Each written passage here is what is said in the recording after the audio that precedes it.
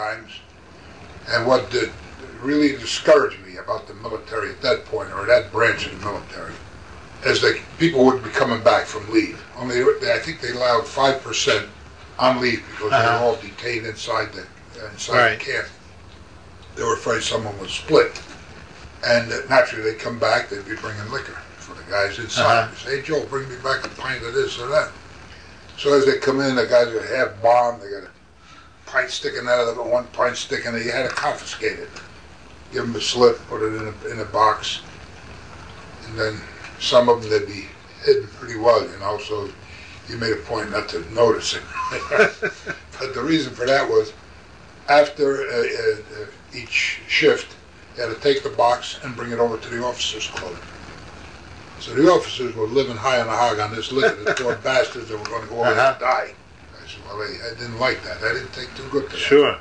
If it was destroyed, it was one thing. But they went over to the officers' club and they went on the bar and they poured out, scotch and gins and whatnot.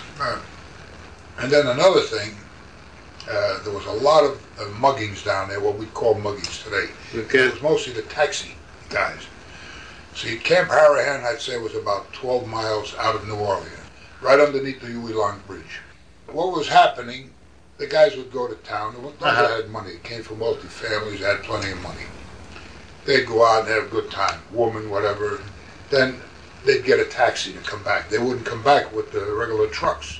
The fellows had to meet at a place where the trucks would be there, and they'd all get in and come back to camp. But the fellas with money, they'd hire a cab, be bombed out, and on the way back they'd pass out, and they'd be rolled. The cab would pull over, go through their pockets, dump them in the ditch, and go back. So what we'd do, my partner and I, we'd lay on the side of the road, and we'd wait. You could see down in the bayous, it's thick cypress trees. And there's just a channel where the light comes through because of the road. And as dark as it was, you could always figure where the road was.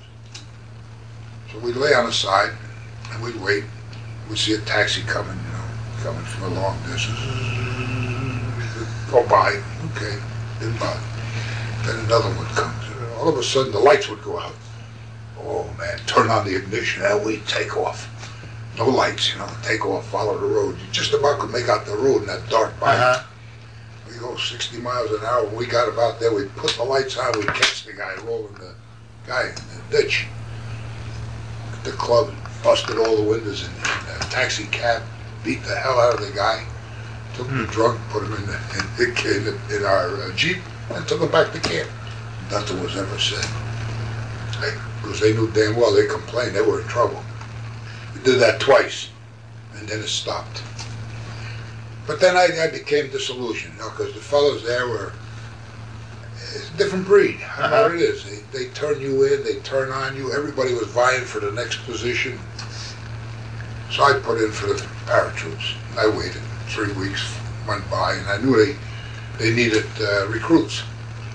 I went in. I never figured the man's name was Sergeant Flood. I went in, I says, nothing come through? My transfer? No, not yet.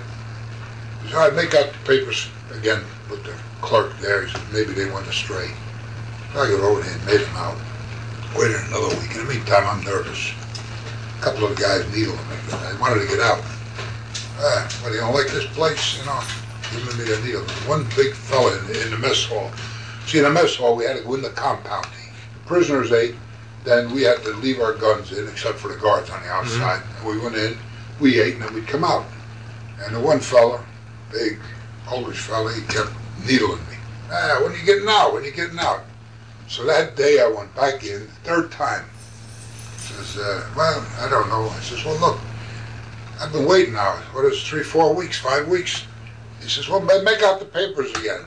He pulls the drawer out, the clerk. Now, you know your own signature. You can pick it out 10 feet away. And if all the papers, and I seen one paper, I could make out my signature. I reached right down the drawer and I pulled it out. They never processed it. Man, that was like a wild man. I went out there, stormed out. It was just lunchtime.